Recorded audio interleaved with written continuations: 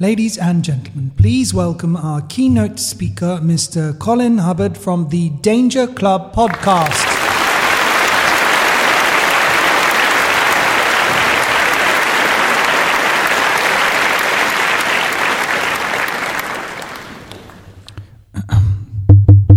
Is this thing on? Can you hear me? Yes. Hello. Welcome everyone to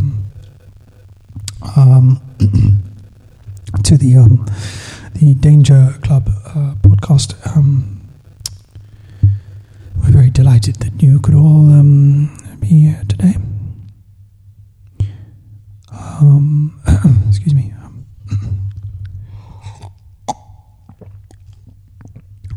Yes.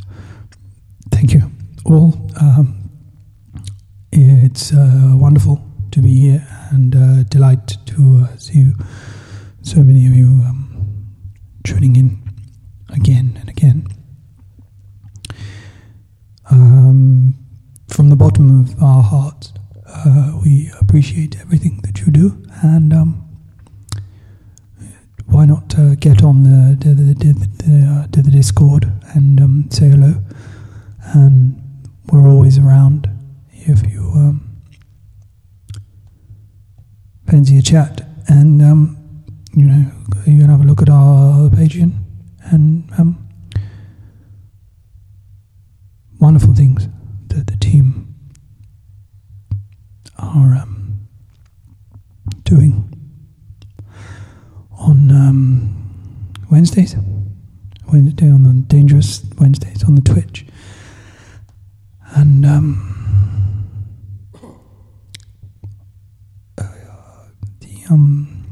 YouTube is one to watch as well, and yes, I think that's all. That's all we need to. That's all we need to say. So have a good day, evening, morning. Thank you.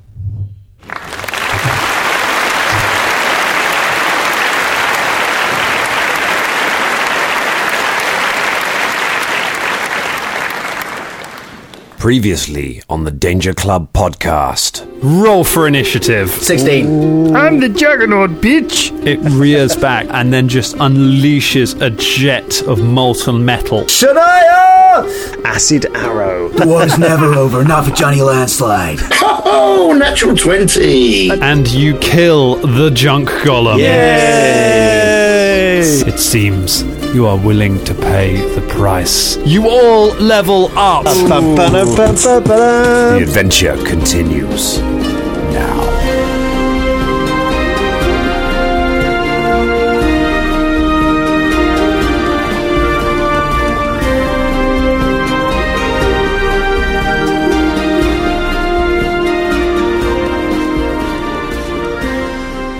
We're rolling.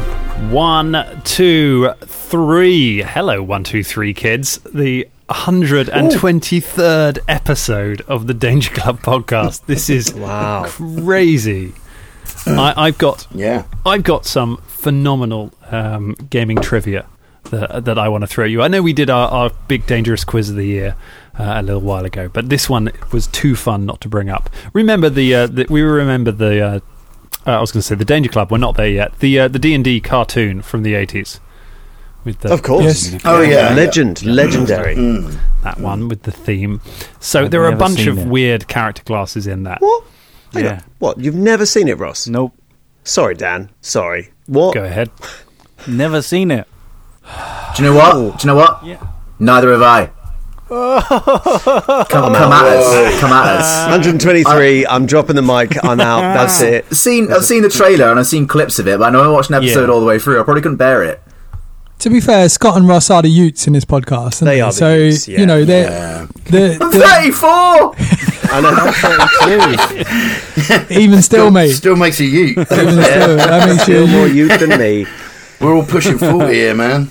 This comes up in this show a lot because these because these sort of seminal things we remember from our childhoods that we remember as being like our entire childhood, most of them only ran for a couple of years. So it's really, if there's like a 2-year age gap, it's really easy to have just missed it and just have not seen it because it wasn't on when you were around.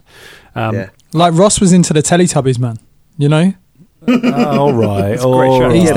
Look, we promised we wouldn't talk about last week, all right? It was actually Brum. Just reminds me of the good was times. really good. Yeah, Brum. What was? Super Ted. Brum was a banger. I loved Brum. I couldn't believe that he was a thinking and talking car. Like that just changed my life.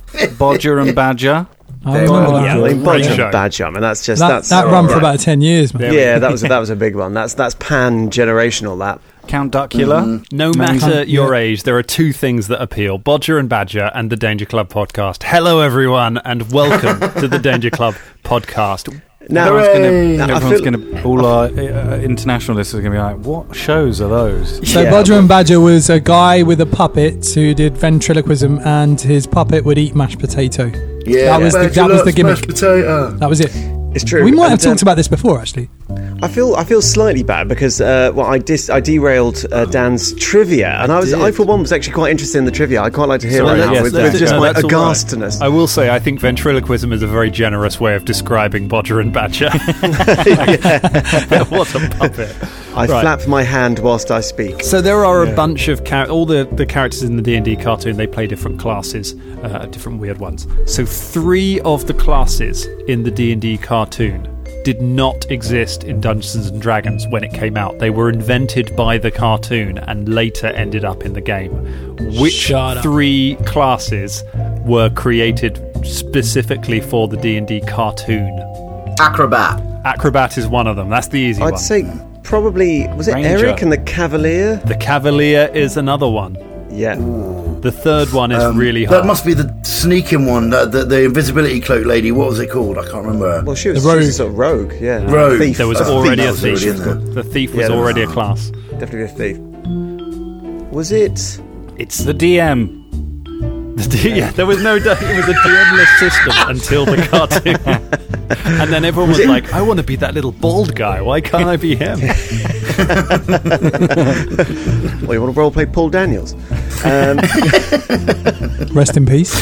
Rest in peace. That's another 80s callback. So, was it the I don't know, go on. the ranger with the arrow? Nah, the Ranger was already there because it's going to be that's Aragorn. So it's the early stuff. The early D&D is all taken from Tolkien. So of course there's a Ranger. So was it the Barbarian then? Could you not play a Barbarian? It was the Barbarian. The Barbarian my class God. was created for the D&D cartoon, and now is a staple core class of basically every fantasy role-playing game. Wow. Yeah, because we take it for granted, but I guess that they probably thought at the time that a Barbarian would be more an NPC or a villain or something like that. Like, you fight barbarians or something like that, actually to play one. How interesting. That is a good fact. That is a good one, isn't it? And they all ended up as kind of various versions of classes or prestige classes or things like that later on. I'd like the Acrobat to come back. I think it is an archetype in 2nd edition Pathfinder. I think you can have or something like that.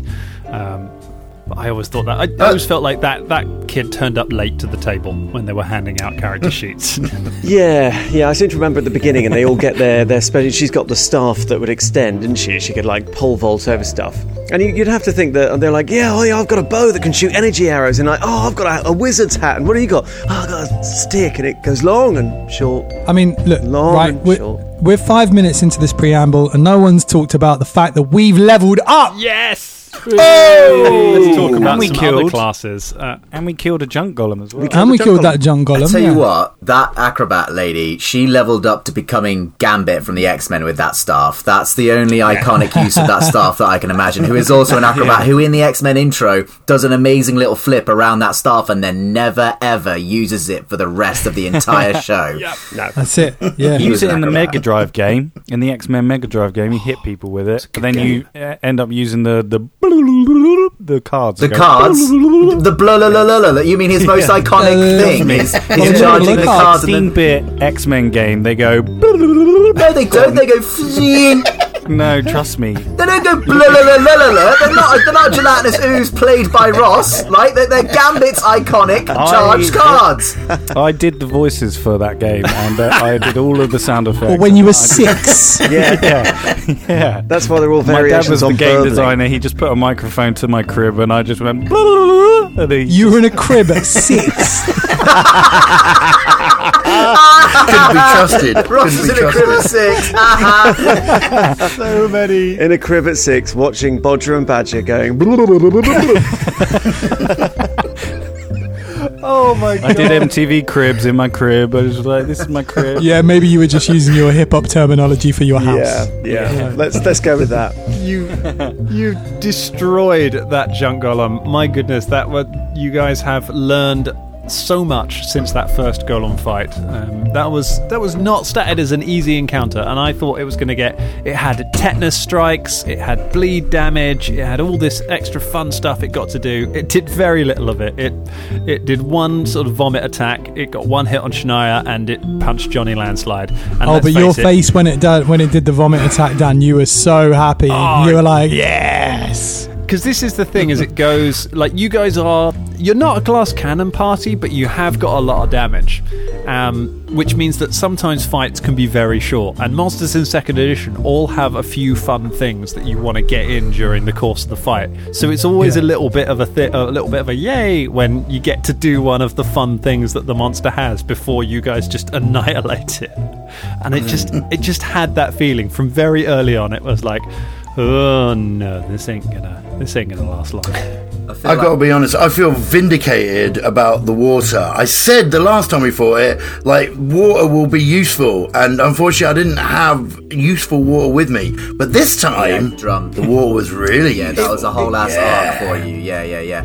I noted it in my head, but by the time it came round to my turn, I was like, I'm going to big that up to Shania, because Shania did that and tried to put the candle out, but all that came out of my head was Johnny Landslide, Johnny Landslide, we love you. That was Caragor's attention span. It's a bit like a small fox. Do you know what I mean? One of our greatest NPCs ever. So Johnny Landslide. As vindication, I can tell you, Drummond, that obviously this was not a real junk golem. This junk golem was formed from your own memories of the junk golem, and so some of its resistances and things were based on that, which meant that it had a vulnerability to water because of the strength of Shania's belief that the previous one had a vulnerability to water. Oh, really? That is amazing. Should have saved that for Danger Recall. Oh, there you go. In 2 years' time. Subscribe to our Patreon. Let's talk about some level ups. Let's talk about some of the new fun stuff that we've got. Sweet. Tell us about Ross. Do you want to tell us about Fulton first of all? What does Fulton get? Yes, I have leveled up. I've got 100 hit points now. Woohoo! Nice. So, interestingly, I took the feat Furious Focus, which allows me to. When I make a power attack, it counts as one attack towards your melee, and basically, can make multiple. So instead of like it being 2, it only costs 1. Nice. So I can make. I can end up making a lot of attacks. So especially if I hit with my great axe, I can end up doing 3d12 on a power attack, and then I can do that again.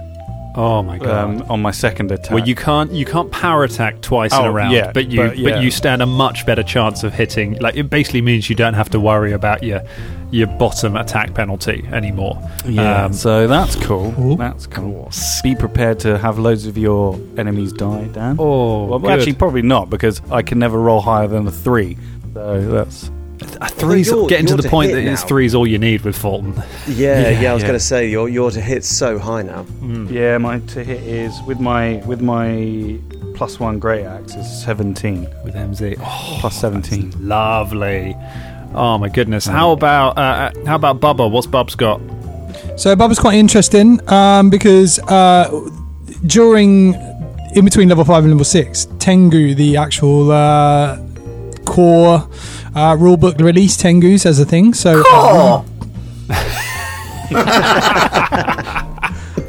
What, have I said something wrong? No, I was doing a bird call. Oh, I see. C-A-W. I missed that. Shit. Sorry, man. Just reinsert it into the audio of your reaction to it. Yeah, I'll just go, ha ha ha ha. Oh, that's a good bird pun. So, basically Tengus are now a thing. So we built Bubba based on a human, sort of back, what do you call it? Like a human build. That's what we did. Yeah, all right. So now I had to rebuild Bubba using the new Tengu traits, which is awesome. So we've got loads of stuff. I'm not going to go into it too much. One of the things that Bubba now can do, though, is something called long-nosed form, which means that Bubba can turn himself into a human form, but with a really long nose. So, yeah, for like 10 minutes or something, you can just walk around looking like a human, which is kind of cool. And then loads of other stuff. And I've tried to keep everything as close to the build that we did for the human build as possible. But now he has some nice little Tengu traits. So proper Tengu. Happy with that. Good to have that in there. Scott, how about Caragor? How's Caragor doing? Caragor's gone sprightly initiative this time. Incredible initiative and a scout's warning as well, which means I get higher initiative and everybody gets higher initiative when we all act. So nice. So sort of riffing off that whole hand gestures thing that everyone really likes to like have fun with ignoring. But this time you all, whether you like it or not, you hear and or see Caragor giving you a heads up at the start of combat. Oh, that's nice. I like that idea that everyone is kind of learning his system, and that's why their initiative is kind of picking up, because you're starting to understand what his hand signals means. No, two fingers means two bad guys, not two of us. Remember, he gave us that PowerPoint workshop and got very cross when we couldn't remember it. Which character was that? Cuts over to everyone else just pulling out their notebooks and furiously looking through them. Like, yeah. Oh my goodness. Velda, what's Velda get? Velda gets some new spells, doesn't he? Velda, well, yeah, he gets some sort of a pick. I get another spell slot at level 3, which unfortunately I can't use straight away because you need to prepare your spell for the beginning of the day. And I've got a couple of feats, which I know we spoke about, whether or not they're interesting or not, but I've got one that I picked because I love it, and that is Escape. So if I want to make an escape in some situation, I will get my deck of tarot cards and go like this to make a big explosion of cards, and then that allows me to sneak away. Amazing. What noise does the cards make when you throw them? So I can basically, and I just saw it. I was like, oh my god! I mean, it's not the most useful of all the feats, but I love it. Just James, the flavour. To be fair, that spell does have necessary components. So things you need to use to make the spell and to like enact it. It does have like solid components, and one of those components is a pina colada. So what? Go on, explain it. Oh, you have to go explain it. Explain your joke. Go on. Escape, the pina colada song. Got it. There we go. Right. Yeah. You like pina coladas? I mean, I thought you were referencing that. I was like, it's one of the lyrics that I get my deck of cards and go. I can't. It's really specific. Really. Yeah, really specific. And that's why his woman wants to leave him, because he just can't stop doing that with decks of cards. Can we make the noise that Ross recorded for the Master System game, Mega Drive game? Yeah. No, I've got to do it. Oh, sorry. Ross has got to do it. Do you still? There we go. Have you still got the masters for that, Ross? Can you just send them over to Colin for whenever? Yeah. I'll do. Get the signed license to use that. So is this like a teleport or anything, or does Velda literally just throw some cards in the air and run away? It's literally a distraction. He just goes and like throws them in someone's face, or like in a group. That's and so then, nice. And then just sort of sneaks away. So yeah. I mean, not the most important thing he's got from his level up, but I love it. I love that. But I guess it doesn't provoke attacks of opportunity or anything, like if they can. It's less for combat. Okay. Although, I suppose. I mean, I guess you could do. But yeah, and it does leave all of the deck of cards scattered around the room, which will take a couple of minutes to pick up. Oh, well, that's good. So afterwards, I'll have to sneak back in and just quietly pick up all the tarot cards. So Velda, you're going to have new spells as well. Don't tell us about those now, because that's fun to have as a surprise when they pop up in game. Yes. Drummond, what does Shania get? Well, do you remember many years ago when I used a spell that I wasn't supposed to use? It was called Mad Monkeys. I do remember Mad Monkeys. Yes. Was that many Well, I moons can ago? officially use Mad Monkeys now. Yes. I think So that's there. The ossuary, I think, when you tried That to was use the that. So it was many Yeah. years ago. Yeah, that came out with Many Dawn, moons ago. Yeah. Well, I can't wait for Mad Monkeys. Yeah, and there's also something called Curse of Lost Time, which is really fun. But I'll tell you more about that if it gets used, I guess. I also weirdly appear to have lost some of my my AC. Okay. I don't know how that happened. I don't know why.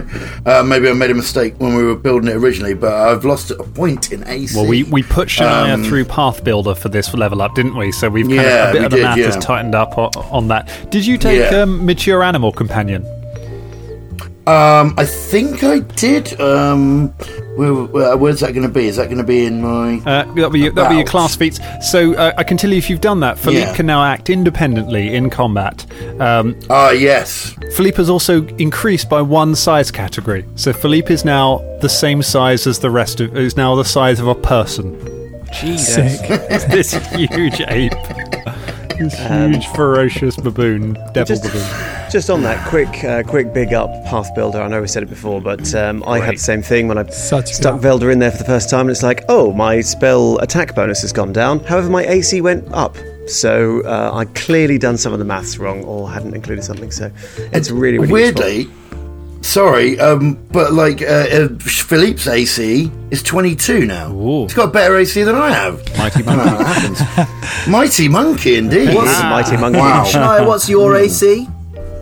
21. 21. Mabes, don't frontline rush junk golems again.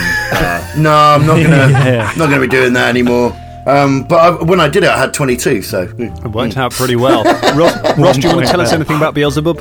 Yeah, Beelzebub, I'll just be quick. It took a feat called Combine Elixirs, so it allows you to mix two elixirs together and gain both of their traits. You use a little bit more of your batches, but yeah, it's quite cool. Oh, that'd be nice. Yeah, it allows you to combine two together, which is interesting. So I'll be doing that, hopefully. Colin, do you want to tell us anything about MZ before I go on to talk about Brimbone? It's all our extra characters that we have. No, I'm okay. The whole episode is Vasco Mops took shoopity boopity. Plus, we're 20 minutes in. We should probably get into the game. We please know Jam Jam is the same size and just as pointless. Yeah. We've had about 7 lobby musics already. So let's get into this, because as you're standing there, the junk golem is just raining down around you and dissipating like snow as this hooded figure approaches through the darkness. He was Fardeen a moment ago, but now it appears to be just a figure clad in yellow robes with a cowl pulled very, very low. No hands emitting from it. Just the sleeves just cover the hands, and it just sort of glides along the ground towards you and approaches all of you as you kind of dust yourselves off from this battle. As it approaches, it says, "So, it seems you are willing to pay the price. If you were not, you would have left by now. So, let us discuss what it is that you are here for."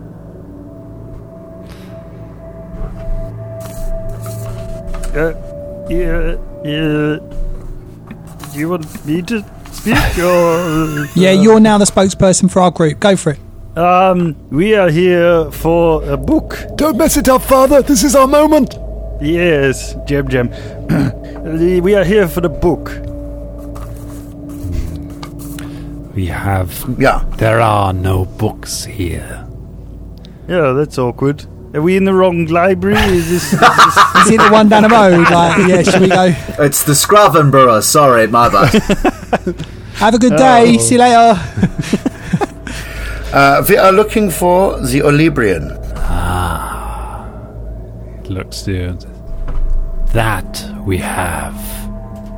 And he holds. Yeah, that's what we were told. Holds its hands out for a moment, and there's a rumbling, and suddenly the ground kind of cracks, and some enormous sets of shelves just erupt from the ground all around you, and just rise up off into the darkness as high as you can see.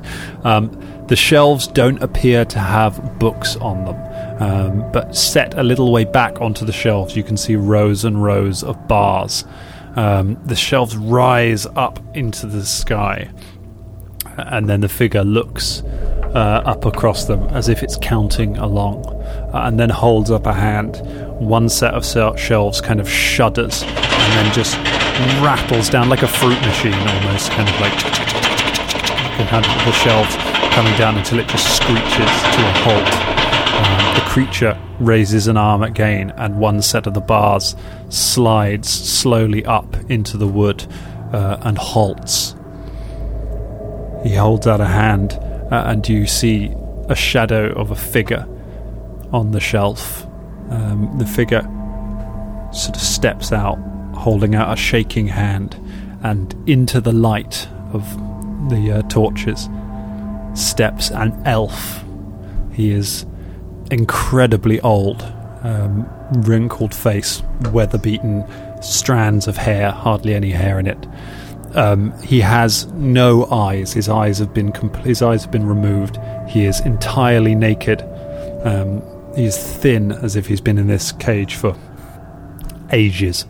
He steps out, and his entire body is covered in hieroglyphs.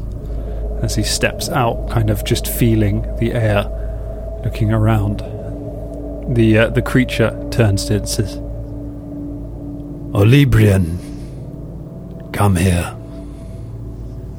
And the elf kind of staggers forward. The creature turns to you and says, "This is what you seek. You have come here. You have agreed the price. It is yours. What do you want of it?" We wish to find some knowledge of an object. Librius shudders.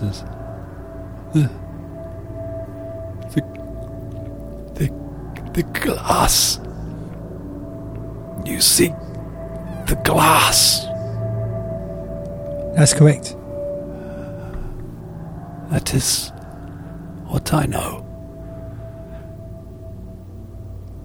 The glass is old. In the before times, so long ago, my master created it. He poured all of his magic into its creation. It was to be his ultimate work. He slaved over it for decades, for centuries, until finally it was complete.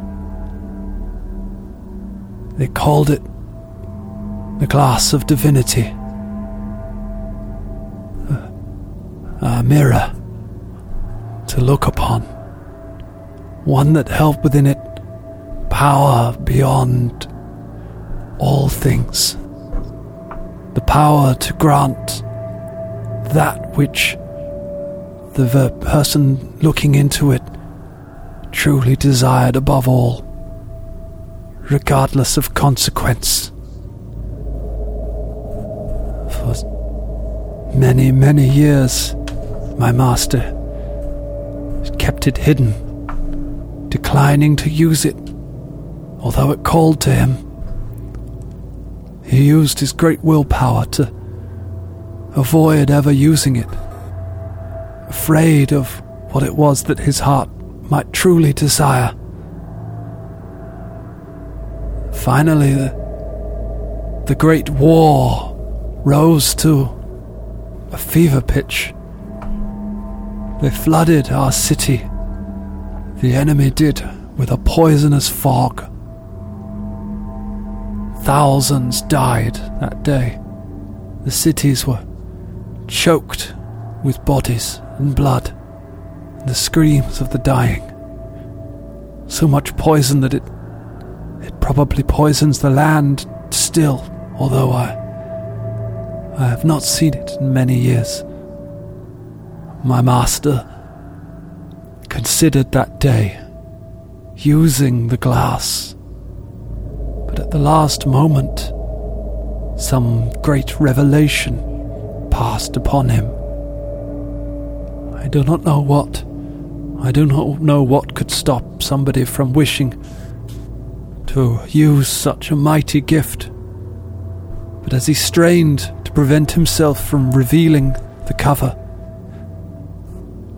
he finally focused all of his will and all of his magic upon it, and he shattered the glass into many pieces and scattered them throughout the cosmos. This done, my master disappeared from this world. I do not know where he went or what became of him. I do not know why he would not use the glass. And I sought it. I was his servant. I was there. And I sought the glass, sought the shards with everything I was. For once you have seen the shards, once you know of them, you are bound to them. You could do nothing but seek them, seek the power that they have, regardless of what it will do to you, regardless of what you would do with it. I sought them so vehemently that I made many bargains, and eventually they led me here, to the Library of Secrets, where my secret is held until one is willing to pay the price to retrieve it. There are only a few who know this, that have gathered it from other means. The great enemy, the pretender, the usurper, and you. He kind of lowers his head, shivering. The hooded creature turns and says, "Was it what you expected?" Well, do we get a Q&A? Or, because I've got questions, is that part of the... Caragor looks around. Are we allowed to ask, or...? Of course. What was your master's name? He looks up as if trying to recall something from a long time ago. He says, Nex. The great wizard Nex. Okay. Why do you think that a very powerful Lich Lord would want the Glass of Divinity? Anyone who knows of the Glass of Divinity would desire it. With the glass, it is possible to unmake what is made, to become divine yourself. Its powers are unlimited. Oh, what you mean, like that fancy stone they've got in Absalom where drunk people keep touching it and becoming gods? Yes, it is similar to the Starstone, but not as predictable. Its magic is older, more chaotic. The glass grants what you want, not what is good. Right. So the mirror, one would look into it and it would show you your heart's desire, whatever it was, and then manifest it in reality? Yes, I do not know the specifics because it was never used, but I know that is what it was. My master kept it locked from all of us, for he knew that he could not trust any to be near it. I mean, first of all, it seems like a crazy thing to build, but it's here now, I guess. So you talked of the great enemy and the pretender and the usurper. Who else was it? The usurper. The usurper as well. Can you tell us more about these characters? Who are they? Oh, can I guess? Oh yeah, go ahead. Let's have a little guess here. I think is the great enemy the Whispering Tyrant? I do not know. Oh. They have not gained their knowledge through me, but I am so tied to it by now. He kind of runs a hand over his chest and just feels the markings carved onto him. I'm a part of it that I can feel when this knowledge is shared. I know that the great enemy, they have known it for a long time. They have coveted it from afar, dreamed of it, until finally, recently, it has become within their grasp, and now they hunger for it above all things. I have a practical question. Pardon me for asking. It seems rather banal, but how large was this mirror? What were its dimensions? How many shards are we speaking of? You must have some idea. I was about to ask, how many pieces are there? I was not in the room when it was shattered. I only heard. So I do not know how many it was broken into, but it was the size of a man. I see. I do not know how many pieces there were. I've been picturing like a hand mirror, Okay. I discovered the location of 3 before I was brought here. But I do not know where any of them are now. And one more time, I might have missed that. Who created the glass of divinity? Sorry, I said glass twice then. God, I'm hanging around with this lot too much. Who created the glass of divinity again? I might have missed that. You southern Jesse. It was created by the great wizard Nex. That's right. Wait, no, you were... hang on, no, wait, the glass of divinity was created by Nex. You served Nex. Yeah. Gotcha, right, That's okay, right. Great, gotcha. Yeah. Yes. Nex is a person and a place. It's really confusing. Yeah, it is, but I'm with you. I mean, I'd watch it. I'd watch it for at least one season. Next goes to next, Yeah, I'd watch that over a nice shandy. Yeah. And 6 episodes. Nex has not been seen for a long time. For thousands of years. Just hypothetically, what would you say if he's back and he's marching an army of undead all the way down south of the region? I do not know. I do not know why my old master would do such a thing. My master destroyed the glass when he could have used it against Geb. He could have saved his people. He could have ended the war with only a glance, but he chose instead to destroy it. I do not know why. And Geb was the necromancer out of the 2, right? Nexus wasn't the necromancer. Out of the 2 of them that were rivals, Geb was the necromancer, is that correct? Yes. Right, so that wouldn't fit the MO, I don't think, if you thought the Whispering Tyrant was Nex reincarnated. Is that what you're going at, Fulton? I thought Nex was a lich now. No, it's Geb.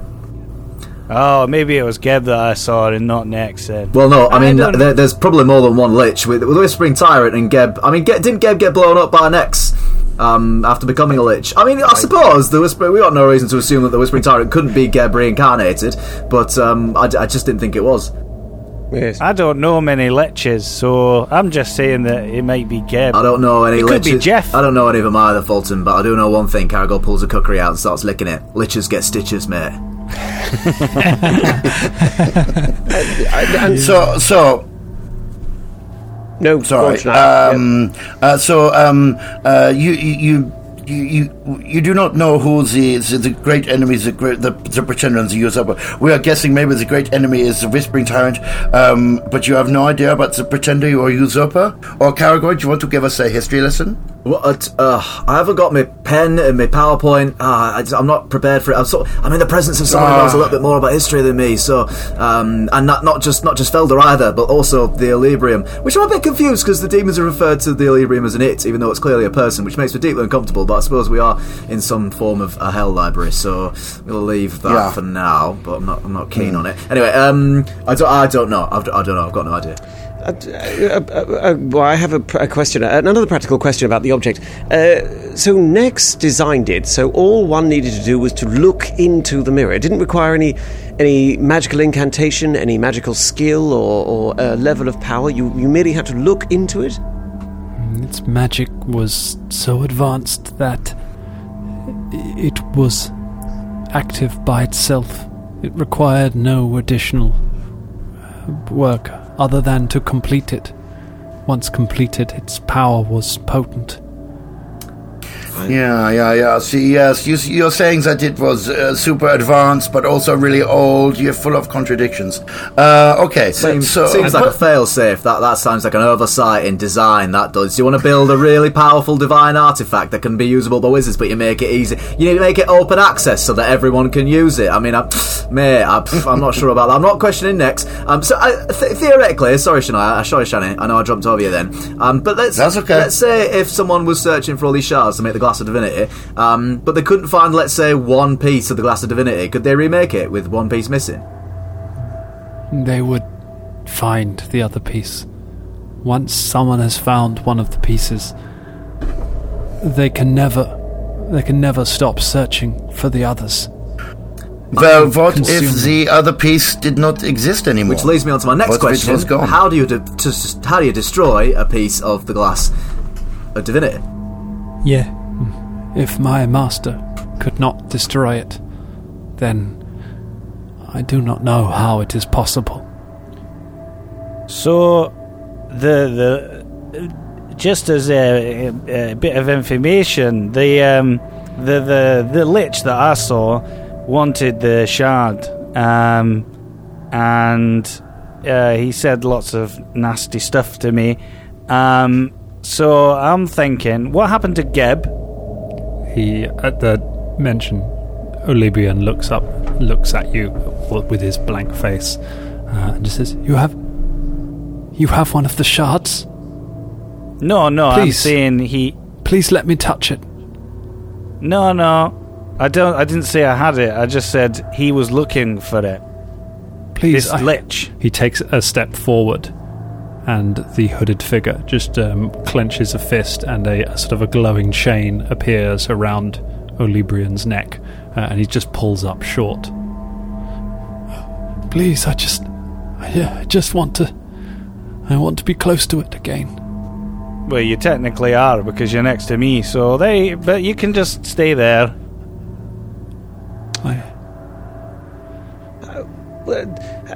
So anyway, where's Geb?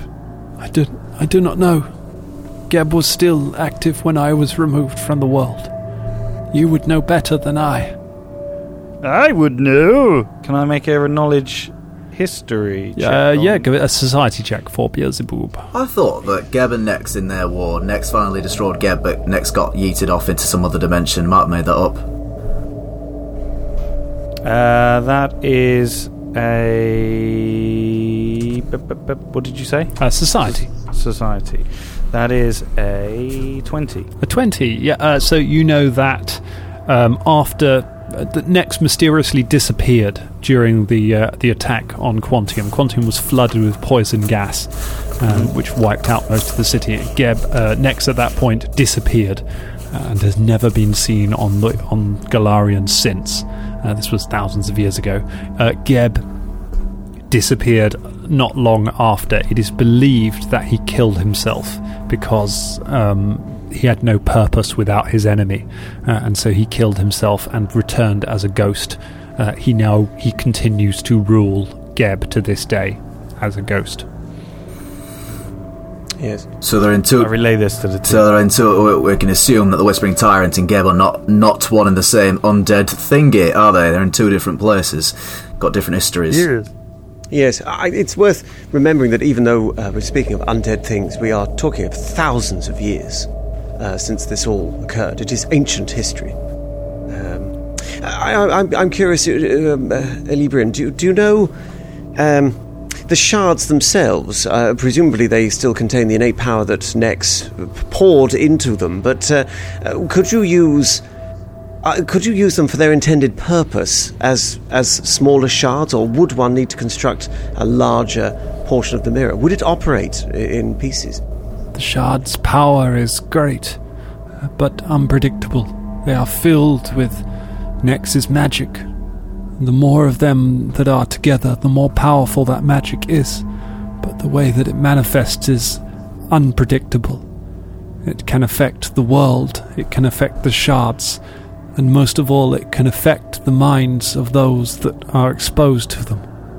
It chips away at what you are, until you are nothing but a servant to retrieving the shards, to the deep desire that rests within you that maybe even you do not know of, but that calls you. It appeals to your basest calling. No mortal could withstand the power of the shards for long, except, of course, for Johnny Landslide. Now, does this happen when one tries to use the shard for gain, to use that power, to channel that power, or would it happen to people who, say, just carry the shards with them? The power grows the more you know of them. I see. You know this. All of you, deep down, have something that you want. Something that you want more than anything. More than life. More than friendship. More than the people around you. More than the world. You're saying that this power is corrupt, so if one wanted peace, for instance, that peace would essentially, wipe out a lot of people on the world, because that would be peace to the shard's eyes. Am I right in saying that? I think, sort of, but I think it goes... It'd be a chaotic way of peace, if you know what I mean. But even deeper than that, it is that we don't really... It is almost unknowable what we desire truly above all else. It is unknown to us as it would have been unknown to Nex. Perhaps that is why he never looked inside the mirror, because he feared what it was that he didn't know, that what would manifest. Yeah. Yes, Ross. Can I make all the way back in episode 100, when I met with that person who wanted the shard, can I remember what he said to me? Because obviously it was a long time, it was like quite a while ago, so I'm trying to think if he said anything Fulton that thinks would... back. You think back to the Seeker as he tortured you and Sick Wolf in that. Then you remember him telling you that it calls to you, as it does to all who have been exposed to it, and that it would destroy you. And I touched it, didn't I, to use it, and I used its power to transport me back to... You did, yes. You remember touching it, and you remember in that moment wanting nothing more than to be with your friends. And I put my hand... Gone. And the moment later you were. I just put my hand out and go, so I may have used it to get to you guys. I'm sure it'd be fine. Do you, really want to touch it now? Have a little think, Fulton. Fulton thinks. Think about, let's say you've got the shard in one hand and some really good, freshly ripe pocket meat in the other. What draws me more, Dan?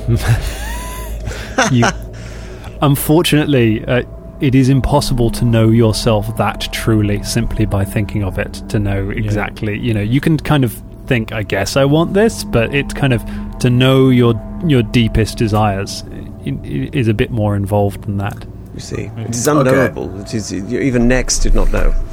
But these are not to be taken lightly. That person was called the Seeker, by the way. I remember it now. Do they call him the Seeker? Yeah. They call him the Seeker, do they? I think so. Good. He's been searching high and low, by the sounds of it, yeah. Seeker. All right. Anyway, good, splendid. Good. Excuse me, Mr. Alabrian, sir. I know you said that they can't be destroyed, and whoever's searching for it will find you if you've got a piece and that. Which, by the way, I'll bet you 10 gold. They don't. They don't find us.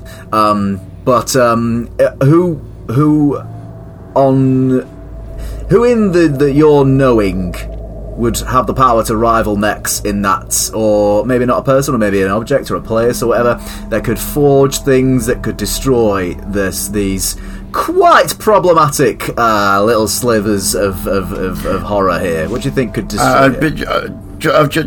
Just before you answer, Caragor, I think we have established that the shards work on their own. Destroying the shard seems like maybe it would not be of any use to us. The more pieces of the shard, the more pieces of the glass of the divinity you destroy, the less chance there is of putting the entire thing together and remaking reality in a Lich Lord's image. Look, I think simply because you're not magically inclined, but I really can't overstate how powerful Nex was. He was quite literally one of the most. Are you wizard splaining? No, I'm wizard explaining to me. Just listen, the Alabrians here. He's saying all this important stuff. Caragor, you're not listening. If he couldn't destroy the shard, I don't think tossing it into a volcano or trying. I never said anything about tossing it into a volcano. Well, you keep asking about destroying the shard. Stop interrupting the Alabrian. Let the Alabrian finish. He did. He said if my master could destroy it, then who could? What about if we put it in the road and we let a cart roll over it? Look, a cart? Did you say a cart? Yeah, like a cart wheel just rolls over it and smashes it to bits. That's easy. Just do that now. This is the pure incarnate manifestation of the power of the most powerful wizard ever to walk the plains of this world, and you want to ride a cart over it. Or we swallow it and let our acid in our bellies digest it, and then two days later we just poop it out. Easy. I searched for many years. I dedicated my life to trying to find the shards. I gave away my soul and bound myself here eternally in their search. This prick just managed to put his hand on one of them. Pretty much, yes. He's sort of like that, really. God. But the most powerful sorcerer, wizard, and ever known to all of Galarian did, however, start off as just a man. And there's a mortal way of doing these things. There is a mortal way of undoing these things. I disagree. Do you know where the rest of them are in the cosmos? When I found the locations of 3. I know 2 of those have passed beyond where I knew them to be. Through the intestines. One found its way to hell, and I lost track of it there. I do not know if it has returned to the world.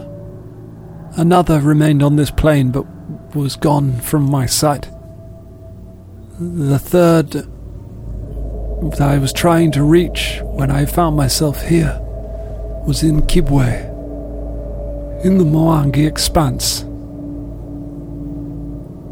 Kibwe. Well, I guess we better go there and get it to stop it from getting in the hands of anyone bad. Although it seems kind of stupid that we're bringing all of them together for then someone to come and attack us and then steal them from us. No, I see you thinking logically there, Fulton, but it doesn't matter. Like, we'll not have enough of them in one go to be swooped upon like that. Do you know what I mean? Like, by the time we get 1 or 2 or 3 together, we'll have found a way of storing them safely. And even then, we'll never really have all of them. The Whispering Tyrant's bound to have at least one. I mean, it's the one in hell, probably. It's better with us than with them as well. You know Absolutely. what I mean? And then we can find a way to destroy it. Are we sure about that? But are we 100% sure about that? Yeah, 100%, mate. You know, astounding optimism again in mortal affairs, but I don't think you have to gather all of the pieces of these shards. I mean, this was a man-sized mirror comprising the almost entire arcane power of Nex.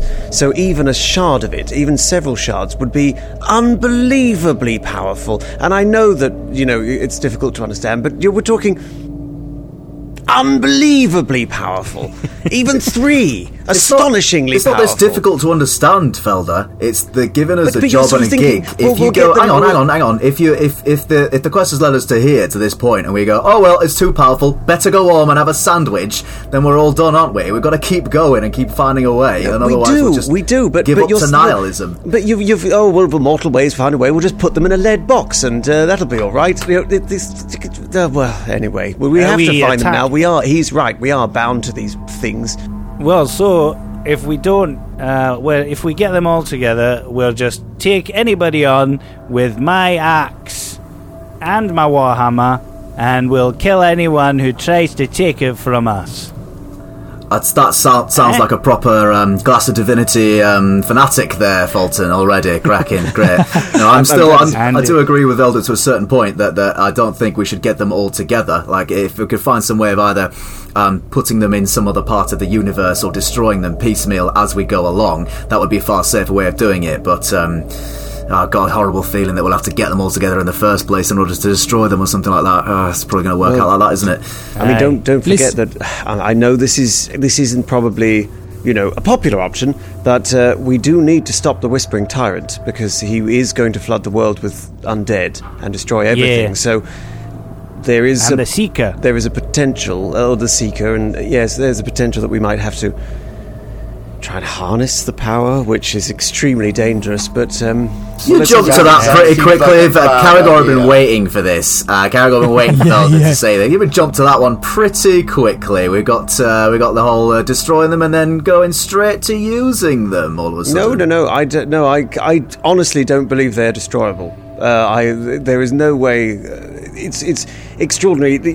I know he was a dreadful figure in many ways, but as a magic user, you have to respect Nex. He was extraordinarily powerful. I'm not doubting that he's powerful, but if even some of the stories about him are true, so any manifestation of his power that still survives to this day is, terrifying. I won't lie. I'm terrified by the prospect of these shards. It's extraordinary how damaging these can be. Caragor points at the Elibrian, the man who is bound to hell and covered in runes, and says, that's the end result of that, of seeking them all out and wanting to bind them. There's going to be a different way for us. We're not going to end up like that. No, I don't think we should bind them, but anyway, we can discuss this later, but I didn't... Yes.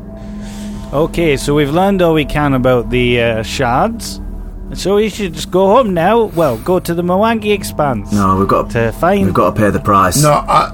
Yeah, we did. We killed the Rust Golem, so let's go. Yeah, we paid the price. Fulton turns around and starts to leave. Fulton turns and walks off into the shadows. A moment later, Fulton comes walking out of the shadows. Oh, that was weird. I go to the left. Fulton keeps walking off screen and coming back in the other side of the screen. Fulton, I think it only works if you run. Okay. I start running. Okay.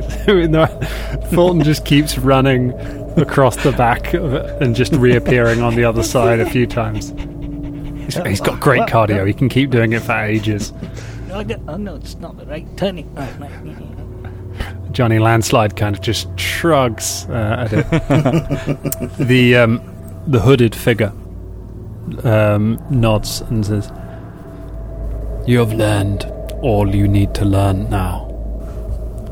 He clenches his fist. The chain tightens around Elibrian's neck and drags him backwards to the cage. This is a library of secrets. The Olibrians are no longer secrets. Would you take them with you?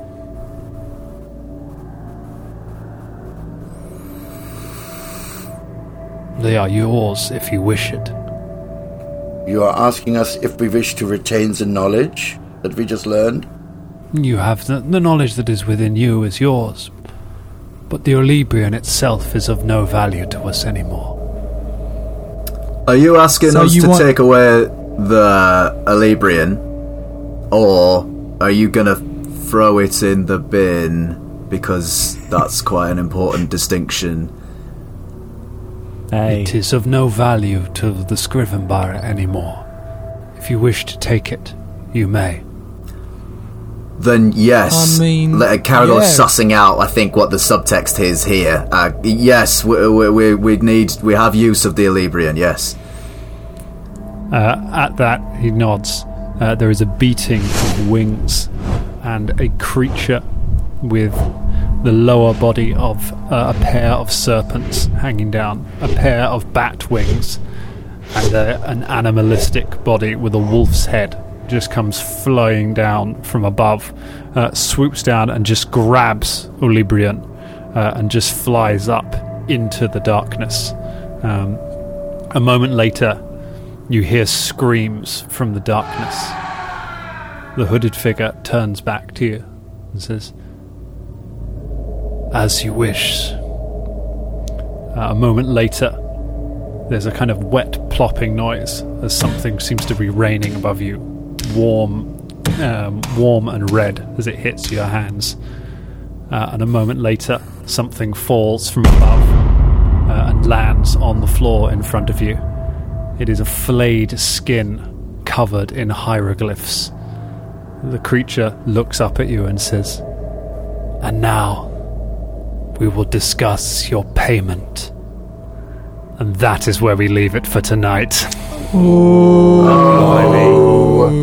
We gotta take his place. We've got to take his place. You think? It's a library of secrets. So they want secrets. Yeah, like, he's a person. They're all like, I reckon.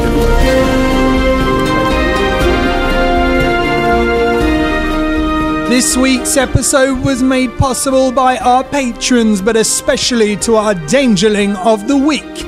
Candice, can you handle this? Candice, can you handle this? I don't think you can handle this. Whoa! To get your name on the show, go to patreon.com/Danger Club Podcast.